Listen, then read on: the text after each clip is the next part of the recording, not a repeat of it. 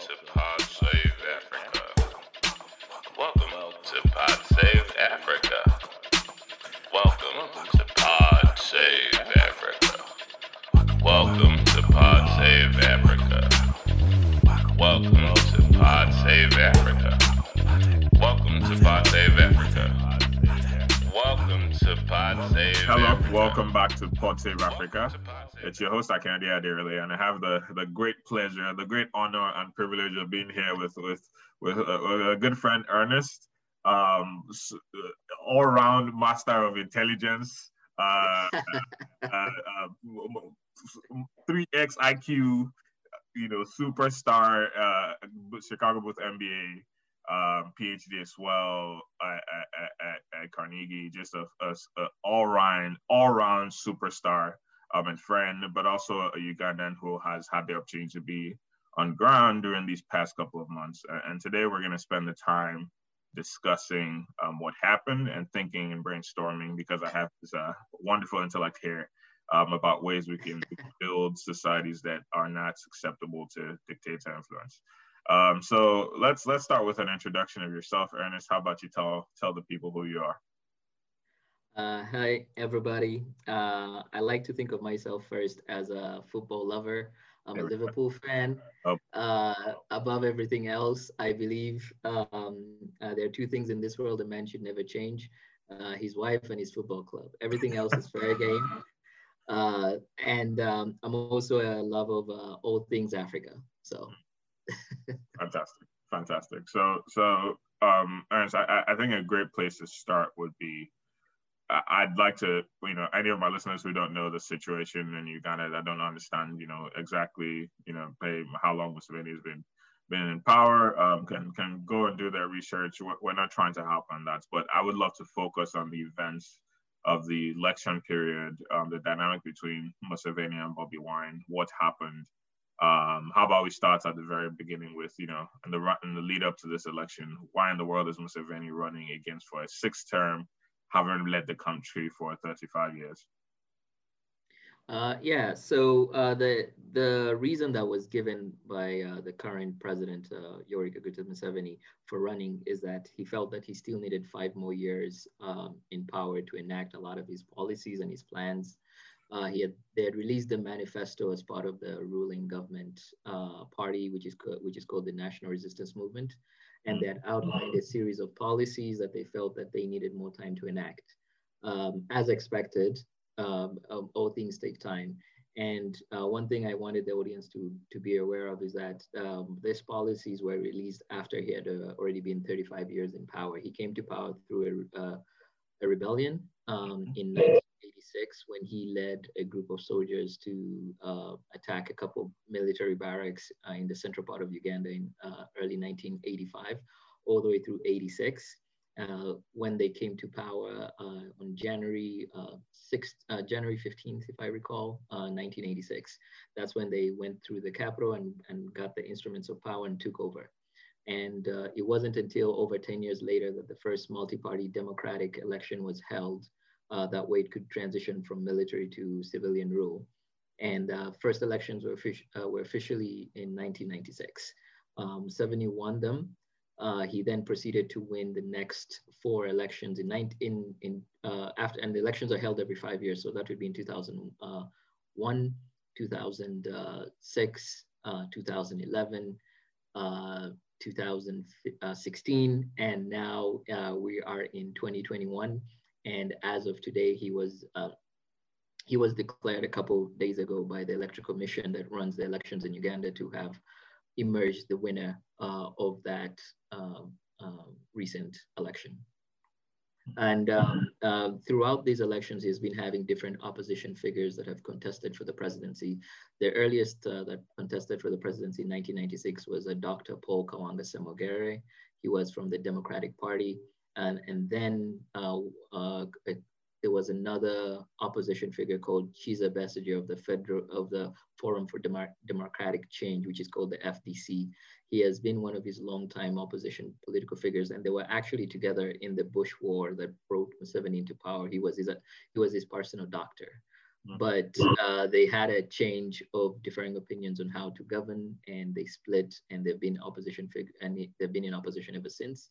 And Dr. Kizza Besigye has been in opposition to Yoweri Kaguta Museveni for the past 5 elections. Now, the 2021 general election was sort of a change of the guard when it comes to the opposition party and the opposition politics.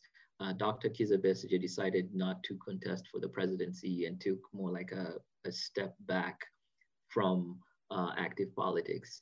And the way Uganda is arranged is that you have a lot of musicians that always speak about the plight of what's happening, whether for profit or whether just to showcase what's happening on the ground. It's through this same movement that a young man known as Chagulanyi Sentamu, aka Bobby Wine, started making songs. He was actually a musician in the late 90s, all the way through 2000. And I even recall singing some of his songs back in the day. And he has sort of refined his message to make it a little bit more of a global appeal, because initially he came from a place called like a very slum area. And because of that, he always represented the lack of access and opportunity to that a very large segment of the population identified with. And there was that discontent that propelled him to the front of the opposition ticket, because he's 36 years old. And if you look at the time frame, Museveni has been in power for pretty much all his life. So, so here's a very old man who, you know, he has seen it all on one side, and then on the other side is another young man who pretty much, if you look at their backgrounds, they pretty much have the same outlook on life at that point in their own life. So Museveni at 36 was exactly like Bobby Wine, idealistic, wanted things to change and wanted things to change for the better. But I think primarily when someone stays that long in power, a lot of people start to question whether their motives or even their direction is still the same. So Bobby Wine decided first to run for a member of parliament, which is like a representative seat in the which is a representative seat of power in the country. And once he was able to get the seat for another politician who had stepped down in his constituency, he started moving around the country and started speaking more to the plight of what was happening. And this is similar to that discontent that I talked about earlier, where a lot of people felt that for one reason or another, the government wasn't providing the services that they thought that they needed, whether it was education, healthcare, or even other basic social services.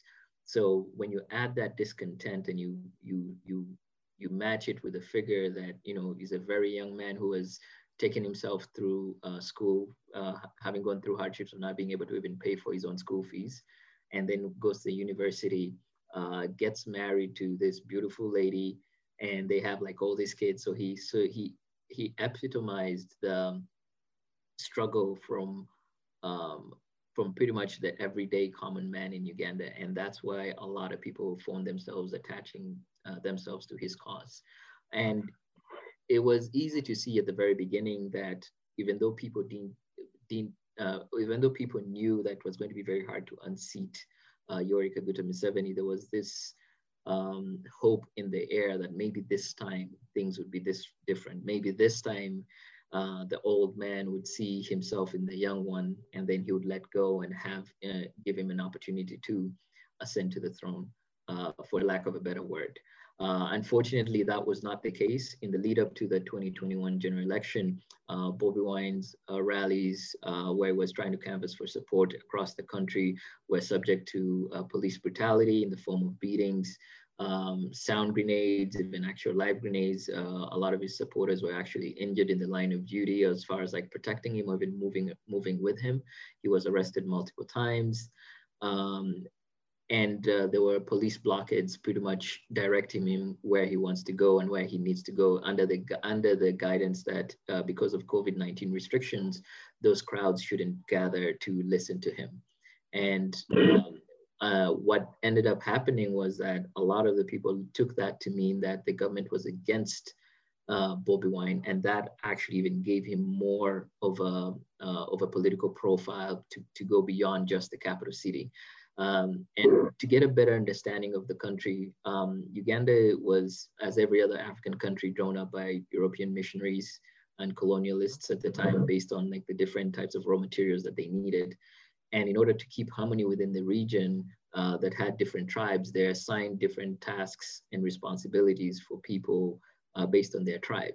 And now this amplified the tensions whereby people in the central were considered to be more like the civil servants, and people from other regions, like in the north, were considered to be like the security personnel.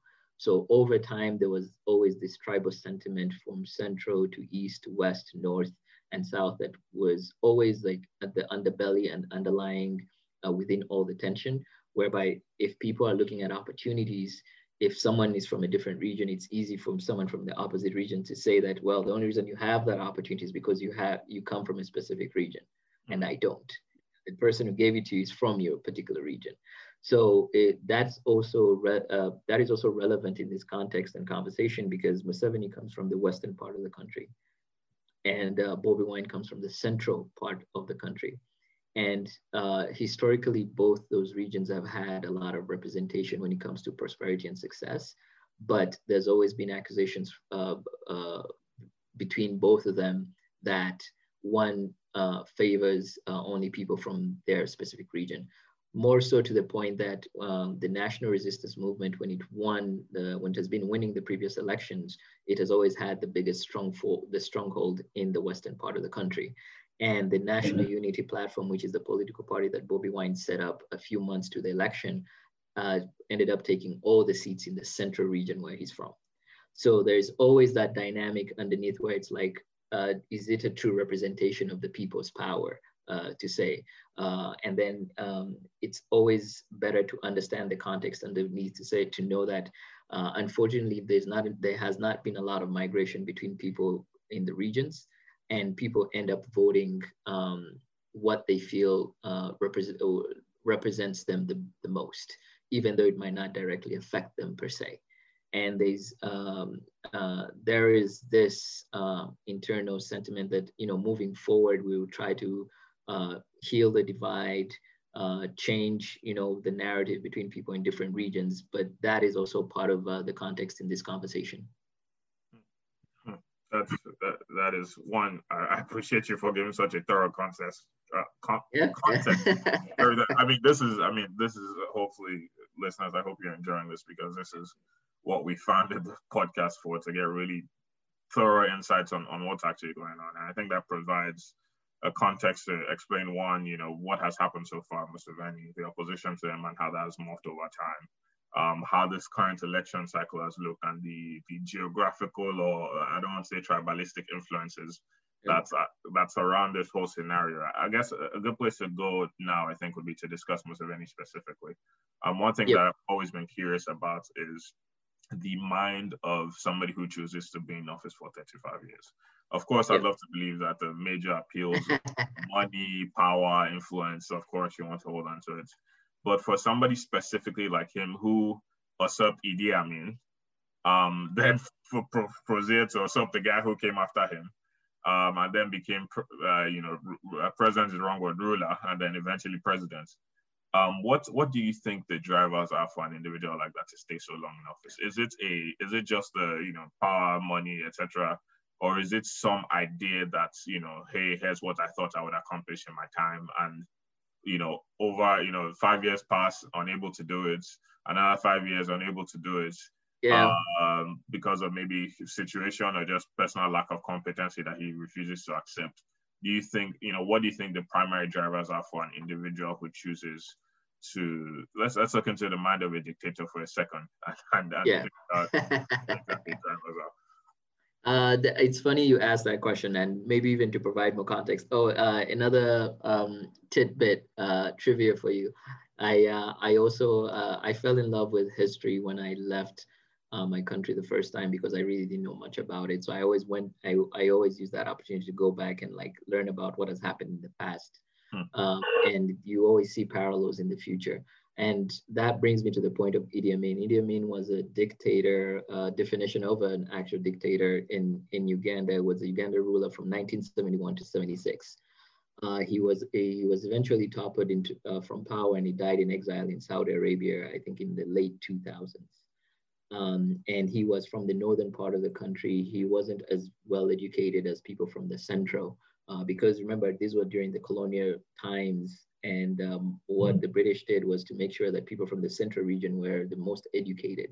So if you look at the most Ugandans that were the first to attain a foreign seas education, a lot of them, 90 to 95% of them came from the central region, and that was by actual design. And people from the northern region were only kept in the military and the army. Idi Amin was from the army, and he ascended to power through a coup. I was on for a couple years, and he committed some of the worst atrocities. To this day, they're still finding a couple mass graves here and there. And there's a couple films that have been done about him. One is, I think, The Last King of Scotland, that Forrest Whitaker got the Best Actor Oscar for. Yep. And it's also one of those movies that I know some Ugandans, especially from a particular era, I know for a fact, like my parents don't even want to talk about. They never say his name because they still remember the trauma from like from 71 to 76, and that is relevant in the conversation because that was a time when Museveni was still a young man, and he too was probably going through that same trauma. And one of the facets that the current government that is controlled by Museveni uses is that they brought peace into the region because they always reference the 70s and 80s that were turbulent, that had all this guerrilla warfare. So that in essence is what gives them the right to stay in power, according to their opinion. Now, if you look at the mind of a dictator, I compare it, funny enough, to the mind of an immigrant. And bear with me here. I know it sounds abstract, but they are parallels. When someone leaves their country the first time and goes to a foreign country, the impetus is on them to succeed. Then they're like, I can't go back, without something to show that I have made this. So when you first come to the US, you're thinking, okay, I need to first get my, what do I need to work? What do I need to get a job? How much money do I need to send back home? And one thing you fail to notice is that as you're doing all these things, time is passing. And then 2 years later, someone tells you, hey, it's been 2 years since you've been here. And then you evaluate and say, well, I still need 1 more year to do this. There's that drive whereby you feel like you haven't yet done enough, and you keep asking yourself, or even like telling yourself that you need more time. And I compare that to someone who's like in a position of power. They want to do things that they feel is relevant to them, not necessarily to themselves, but maybe at the time they're thinking for the country. And when time passes, they realize that, oh, I still need to do this and this and this. And eventually 1 year becomes 10 years, becomes 25, becomes 35. And then it reaches a point whereby you don't see anyone else that can do that except you. It's like, if one thing I've always liked to do when I'm in the US is like, I always find immigrants who've been there like 5, 10, 15, 20 years. And I always ask them, do you need more time before you go back home? And they always say yes. And then I ask them, what do you need the time for? And it's always something different.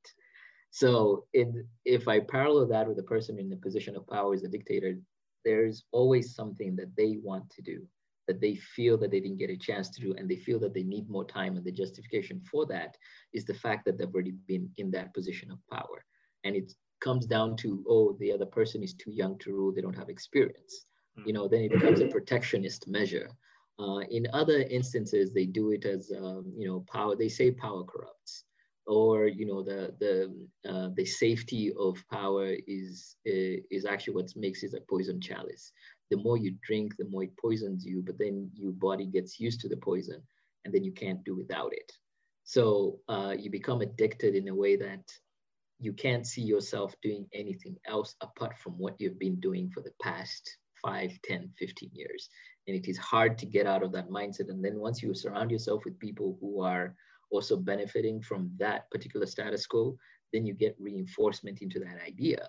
It's never just one person saying that they're going to stay in power forever. It's usually a group of people giving cues that, hey, you're doing a good job, stay there. stay there. And we always joke of in Uganda, we have what we call boarding schools, which are other remnants of colonialism, where they take you to the school away from your parents, and you spend like I don't know how many years there to give you structure and form. And one thing we always noticed that all these were religious instruction schools, but we also noticed that the headmasters or the principals in charge were never elected, and they could stay indefinitely. So the first time we encounter dictatorship or a form of extended rule is in the first form of structure that is supposed to give us structure, which is going to be in our education. So then we attach that level of consistency to what we would consider our leadership, to a point whereby we might be discontent, but then we expect it, and then we don't do anything about it. And then that's how someone stays in power. Oh my goodness. Somebody give this man the Nobel Peace Prize right now. Oh my goodness. That is fantastic. And one of the things that has always bugged me for a long time is how lazy broadly we are about people who stay in power. And we don't really think about they're just greedy, power corrupts, and we don't really synopsize what exactly that means. And I'm so grateful to have had the opportunity. I think I'm going to name this episode "The Mind of a Dictator," but it certainly has been remarkable to hear that kind of breakdown of the outside influences from he grew up when Idi Amin was president. The traumas of those events cannot be understated. But also the self-reinforcing effects of being in power, deciding that hey, you want to do X, Y, and Z, never feeling like you have enough time and extending your stay indefinitely because the time never comes, and then the people around you also supporting your evil. And I love the analogy of comparing it to an immigrant, especially to Western countries, because the life of comforts, the relative security that you have will always drum up many reasons for you to stay. Yeah, and funny enough, you say that. I remember the first time we met, I told you, coming full circle, you had done an episode on, and when someone is faced with that choice of the dilemma, do they go back or do they stay? And you look at the relative comforts of where you've been, and as immigrants, the price we pay for leaving home. I think I've told you this before. The price we pay for leaving home is that you can never fully go back home. Even when you're physically there, your experiences have given you a different perspective. So you're always in a point of comparison. And the thing about comparison is that it is going to be the thief of joy. You will never be content. And that is the price you pay. Like, yes, you will one day go back home to where you were born, but you will always have something to compare it to. And it's also similar to how someone mentioned I love Black Twitter because it has like a lot of conversations that give me like an opportunity to learn. And I'm always in that mode of like trying to learn as much as I can. It's something that I picked up from my grandmother. She was always like, if you enter the room, make sure you know everyone who is there, who they are, what they do, what's their relation to you. That way you can use that information to better carry yourself going forward. And the thing about Black Twitter is like it gives you a nuance to understand these conversations in different contexts. And that's how like sometimes like when I'm reading something, I'm always like, okay, what's Twitter saying? What's the perspective here? What's the link? Okay, what is this? What's that? And I've always and coming to the US, I realized that I had a lot of biases, like how do I say? Yeah, like this programmed instances of certain things, and I had to like deprogram actively to be like, all right, Ernest, you can't think this way, because even though you came up in a society that thought only this, there's nothing wrong with it. It's just that that's all they thought, but you have now an opportunity to change that perspective. So now when I come back home, I have what I call measured conversations.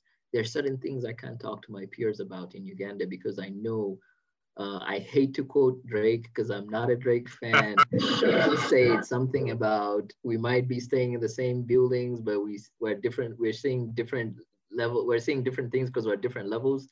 It's that sort of mindset whereby I'm talking to my friends in Uganda, and the perspective of how things are different outside is something that is lost on them, but I can't blame them because they too are looking at me and they're like, well, you haven't been here long enough to understand this perspective differently. So then we have measured conversations about measured topics. And it's hard to not necessarily find a middle ground, but it's hard to find that balance because they won't understand my perspective and I'm not entirely in tune with theirs. But you drive the conversation, you learn, and you're like, okay, why is this way? Why is it that way? And that's like a first step for landing for me. And especially now that I've started to like look more into the history of why things are and how they're supposed to be. And then you see parallels to today, and you're like, well, Idi Amin did that. Okay, I'm seeing it today. Uh, Milton Obote, who was also Milton Obote was another president of Uganda. He was the first prime minister of Uganda when Uganda gained independence in 1962. The first president was an actual cultural king of the central region of the Buganda Kingdom, known as Mutesa I. And in 1966, which is 4 years after Uganda gained independence, there's what they call the Kabaka crisis, where Milton Obote went and deposed the sitting president of the country and assumed power and control. And then that's what kind of like started the series of like rebellions and coups going down the road till Museveni comes in power in 86 and sort of like standardizes and says no more coups, no more guerrilla warfare to what we have to today. Yeah, he thinks his mandate is peace, effectively. Wow. I think perhaps a good place to now start this conversation would be to the second half, which is objectively discussing, what are the elements that can be put in place because let's start answer first. What are the elements that can be put in place? What things need to exist for society to function and progress effectively, while mitigating the possibility or the effects of a current dictator? And then we can discuss, how do we actively put those steps in place? Thoughts? Yeah. So it's funny you asked that question because I think someone asked me that question maybe like 5-6 years ago the first time, and I struggled with it because I first wrote down a list of things, and I think I had like 30 things, and this was before I started to understand context and conversations and like what underlies something, and it's like what's double speak and anything like that. So I think I've settled now to something that I feel could be like a starting point, and that's civic engagement and civic education. A lot of what is happening today, believe it or not, is history. Is more like it has happened before, and the fact that people have forgotten about it is what gives rise to it to happen again. To maybe to give American audiences more like something to juxtapose and see where my example is. When you think about police brutality, the killing of unarmed people of color, specifically Black men in American cities, is not new. It's always been happening.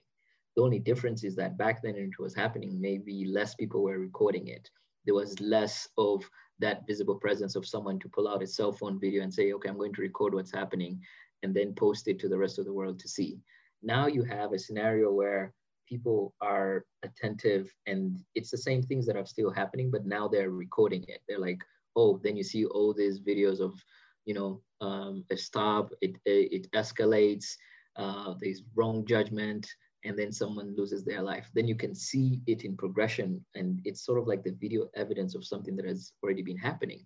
And if you go back in history, you'll always see it's the same pattern. This has always been happening. The only difference is that we never documented it as much. And that's where history comes in. With civic engagement and civic education, people get to understand, number one, why is the country named Uganda? I remember going around asking people, why do you think we're called Uganda? Why is the capital called Kampala? And I think it was a guy from, I think it was Dubai, from the Middle East, like the UAE, who actually told me that, it's called Kampala because it has these 7 hills, and on these hills there was this deer, and these deer are called Impala. And I was like, oh, so Kampala means the city of the impala. Like, yes, I didn't know that. I had no idea, and someone else had to tell me that. And it's mostly, from that perspective, like if you know what has happened in the past, then more um, you're more prepared to avoid repeating it in the future. And that comes down to the civic education. When people start to know, our country was formed this way, this has been the transition of power, this is what happened during that, this is, then we're seeing parallels to like what is happening today. Then we start to get more involved and we're like, okay, now we know what happens if this, if we start to see these patterns. So now we can recognize them and then we can start to avoid them. And then slowly by slowly, once people get more engaged, it's similar to same with the US. I remember when Barack Obama got the 2008 presidency, when he won the 2008 presidency. And then I think they had 2010 was the House and the Senate races. And I think the Democrats ended up losing both the House and the Senate or something like that. And a lot of people noticed that there was a sharp drop off between the people who had voted, among the people who had voted in the 2008 presidential election and the people who had voted in the Senate and House races. So people literally fell off as far as engagement with that political process because they were like, okay, we've elected the president, we've done our part, let's just sit back. It's similar to in Uganda as well, where we do not have that level of engagement in our politics, except when something goes bad. And an engagement in politics doesn't mean that, oh, I have to, I have to be at every issue. It's more like knowing what's happening around you. Who's your local leader? I always tell people, and this is like a funny game I would play with my Ugandan friends every time they would text me when I was still in the US about Trump. They'd be like, oh, you guys have Trump, what? And then I would text them back, who's your LC1 chairman? Now, the LC1 is the local council leader at the village level in Kampala, Uganda. It literally means who is the guy next to you that is supposed to figure out where the water in your house is supposed to go. The idea was that I wanted you to be concerned with the person at the very bottom because that can have the most impact, and forget about Trump because he's going to do what he's going to do. But if this guy doesn't give you water, or make sure that there's enough water piping into your house, then you're going to have a problem. And I wanted to get people to understand that it wasn't like an insult. It was more like, hey, we have these civic leaders. We don't know what level they are. We don't know how they are interacting with us or how they impact us because we lack that level of civic education. And because we lack the civic education, we lack the civic engagement with that process. And then when something happens, it's like, oh, we didn't know this could ever happen. I'm pretty sure I can find a historical accurate record of every incident that has happened in Uganda, like this year for the past 30 years. There's like for like, it's not new. And that's why it's always like very funny. Like when I see these things in the news and they're like, oh, this could never happen here. I'm like, technically in 71 it did. Technically in 76 it did. Technically in 82 it did. And also in 85. And it's like, oh, yes, it's the same. It's that we forget and we don't know. So we keep on making the same mistake, both the people who lead us and both the people who are being led. So that's my answer to put it. Fantastic. And the fundamental idea that's one, we have to be better civically engaged, both in America, both in African countries, which we're talking about now. And it seems to involve two things. The first thing you mentioned was, hey, just a general better sense of what's going on around you, especially at the most localized level that affects you. Do you know your local government council or local government chairman who makes decisions that directly affect your life? And this might even be a small plug for like any African entrepreneur out there. If you can find a way to make an application that lets people know who they're by location, who affects them from a local standpoint and what those levels are, that could be the first step in like that level of civic engagement. Because then you can pull out your phone, be like, I stay here. Who's my first representative? Like, where are they? What's their policy? Yeah. And then people can start to get more involved in the process and not have to act surprised every time something happens. And us, the historians in the background, we're like, yeah, so this is like the 10th time it's happening this time. It seems that in addition to that, there's also the fundamental problem of a consciousness about history. Yep. You know, of course, we can make arguments about how well it's recorded, but you know, it's recorded enough for us to see that many patterns have repeated themselves cyclically very many Oh, times in our history. oh, Right? and oh, you know me and quotes. You know me and quotes. I have a quote for just that. You Please. probably heard of this one before. The first time I heard it was from a Somalian poet rapper based out of Canada now. His name is Kanan.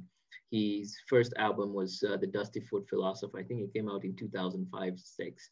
Um, and it was until the lion learns to speak, the tales of hunting will glorify the hunter. Like if someone tells you that they've killed the lion, right? They Yeah, can say that they killed it, they were brave, the lion was strong, but then they overpowered it. But you can never get the other side of the the story. actual truth. The lion's dead. So the same thing with history, like the people who write it are always going to be the victors. So even when we look at it, we're always asking ourselves, are the people that are in charge of it, are they giving it a fair share? Are they like being equitable with documenting it? And even in prepare in like to give it another example, in preparation for like this talk, I think I sent you like one of the sources, and I was Mm-hmm. very, very careful to make sure it was not like a Ugandan source, to be outside of this bubble, that it was sort of like showing you the facts of the case, because I wanted to make sure that when it came to documenting it, uh, there was not going to be any suggestion of bias or like favoritism, to be more like these are the facts. Someone else has done this research on their own time and they've gotten the facts. And when you look at it, it's then a non-biased piece of information. And then you can take from those facts as well and make your own judgment. Fantastic, fantastic. I think so. You know, starting with one, civil engagement, two, a better understanding of our history and a better engagement with it. Yep. One of the things that seems like would enable both of those to happen, and perhaps much more, would be an establishment of institutions. However, it often seems like from a power dynamic perspective, we expect the government, whoever is president, should start setting up those institutions. However, they don't really have much of an Yeah. incentive to do so because institutions curtail their abilities. Could you speak to perhaps how private citizens can engage in institution building so that we build better societies that emphasize all the things you mentioned above about civil engagement and a following of history? Yeah, one of the examples I gave, which was the plug, was for an African entrepreneur to make that application, right? Mm-hmm. And if someone in the political power or the political office sees this, that let's say like it's the mayor of a city, then they can pay this African entrepreneur a set amount of money to be like, hey, make an application for our city for our residents. Now that is like a public-private partnership whereby the city is paying a private citizen to make for them, to provide a service that's going to benefit all their citizens, right? And that is going to be like the first step whereby the both sides of both the public and private recognize that this has to be a partnership, because you can't just have a private sector involvement in the political process, because that's what ends up happening is similar to, I think in the US, they call it lobbying, whereby you have these private entities and with their interests, and they're paying all these senators to write all these laws. And if you're lucky, maybe that law affects you positively, or maybe it's negative, like depending on what, but you as an individual don't have that power to advocate for yourself. You have to make sure that your need is part of the collective. And in most cases, the collective is determined by who has the most money. So then if that need doesn't affect affect you positively, then it's going to affect you negatively. So with this sort of like private public partnerships, they can be then like a give and take. Like I'm one thing. I think when I introduced myself in the beginning, I told you like I'm a love of all things African, and people can tell you like if Ernest is putting on a shirt, a trouser, it's some chances are it's made by some African somewhere that he has found on like the internet. He has like paid whatever it takes to ship it. He's like advertising it, because like I'm a big proponent of like uh, putting money into businesses like that, because then we get to elevate them. I'm not a big fan of like when people are like, oh, we're going to donate like 300 shirts to a place in Uganda. I'm like, well, if you donate 300 shirts, you're killing the textile industry of the person who's actually making a shirt in Uganda. What you need to do is go to Uganda, buy the shirts from Uganda, and then give them to like people uh, in those countries. That way, you're not downsizing what their value proposition or their value add is in that sort of economic space. Every time I introduce a good into an economy, it means that there's someone that is going to be taken out, right? So you've given me 300 shirts. I've taken them to Uganda, right? There's already someone there that sells those shirts, but he's now competing with me, who's gotten them for free, and I'm still going to give them out. That means that no one is going to buy the shirts of the person who's made them in Uganda. Get the money, go to Uganda and buy the shirts directly. That way you're actually putting money into that economy. So when I find African entrepreneurs like on the internet or wherever, and they're like, oh, we make these Chuck Taylors, but then we put like Kente cloth in them and we ship them from Ghana. And I'm like, oh, okay. So I'm going to get like Kente cloth inspired Chuck Taylors, Converse sneakers from Ghana. I'm going to put my money there. Then it's like a more direct infusion of capitalism, especially in the places that need that sort of economy. So it's the same thing with like a public-private partnership. When most cities are looking for services to be provided, they have a request for proposal bid. Then people put their bids in. But in most cases, either some government official is paid some money, and then someone else gets the contract that is not entirely from that local area, and then you have money leaving the city going elsewhere that is not going to be used to repurpose, or like reinvest within the city. It's if the city could make a directive and say, hey, we want people that are based locally to provide bids for us, and then we're going to pick from one of these. That means that whatever that amount of money is, because it is going to be taxpayers' money, stays within that sort of like ecosystem, and it never leaves. And that's how you can start to build like certain economies. It's even like when I think we're talking about this podcast, like everywhere I go, I'm like, hey, have you guys listened to Pod Save Africa? Yeah, because I know the person, so I know what they're doing. So it's like I'm like a walking billboard of like all these different like businesses and services started by all these different Africans, and I'm always like promoting them because they need that level of visibility. It's also similar to how I got involved like in the VC space when I started to realize that, oh, there's not that many people of Black descent that are in the VC space, and it's very hard to get funded if you're a Black founder, because most of the VCs are not Black. So chances are, if they don't see themselves in you, they might not necessarily give you the money. So you need to have Black VCs. That way they can actually find other Black founders to be like, hey, here's the money, here you go, make it work, or else we're both out of a job, right? Yeah. But they don't even get that chance at that failure. So it's the same when you look at in the African context. The cities need to reinvest within their population, whether it's how they use that money to make sure that it stays within that same economic sector. The moment it leaves, that's why you have scenarios. I remember I was watching this documentary of this town in Switzerland that it's where a bank that is mining from Africa stores like most of its money, and the taxes from that account are what are used to develop the town itself. But then they ended up having a surplus. And in my head, I'm thinking, why don't you just keep it in the African bank and then have the surplus there? Wow. So, but those are conversations I know we will probably stay here for like a long time and have. Yeah. Putting trust, and not just trust, but also capital trust in the local entities. That way they get rejuvenated, and they also have an opportunity to give back to the city as well. Fantastic. So even especially for folks in the diaspora, that's one actionable step that they can take away with that. I'm on that, and I'm always telling folks in the diaspora, you have access to opportunities that people back home, from your countries might not. So if you have an opportunity to connect people back home to these different chances out in the US, the UK, or whatever, then take that as a possibility. There's a couple WhatsApp groups I'm always on, and people have noticed that, okay, if I see like some scholarship opportunity that says, okay, people of African descent, like, Ernest is forwarding it to like 30 groups, like just like, hey, tell like they need to get on this, because it's always that expression of like, what is it? It's more like I forget that quote, but something to do with like opportunities not everywhere, but intelligence is everywhere, but opportunity is not.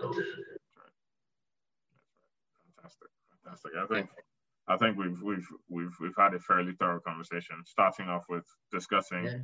the events in Uganda and in Uganda, doing a deep dive into the mind of a dictator and what the levers are for them personally.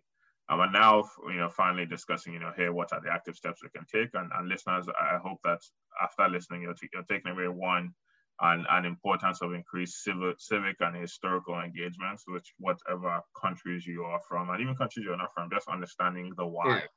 Right? Why are things as they are? And then two, supporting African economies with your money, not just taking your donations and disrupting the local textile industry like it's carefully exemplified, but also supporting businesses and value producers on the continent, because the goods are valuable and that's what they need, less so donations. And then finally, I think there was a note you made there on even collectivization of our influence. You mentioned public-private partnerships, leveraging as many people as possible to get things done. Maybe that's an effective way for us to think about change moving forward. And those three things can be part of the effective stalwart against dictatorships and things of that nature. I understand. I'm remarkably grateful. We're going to stay on this call and chat for a little bit afterwards, but definitely going to bring you back on the podcast to discuss a bunch of other topics. But I'm super grateful. Do you want to sign off for the listeners? So I guess I just want to say, at the end of the day, people who don't know their history are always going to be bound to repeat it. I'm a Liverpool fan. I'll never walk alone. Die hard. So that's not changing. And like I said in the beginning, there are two things a man can't change because he can't live without: his wife and his football club. Spot on. Fantastic. Thank you so much, Ernest. And listeners, thank you again for listening, and have a fantastic rest of your day. Yeah. Thank you.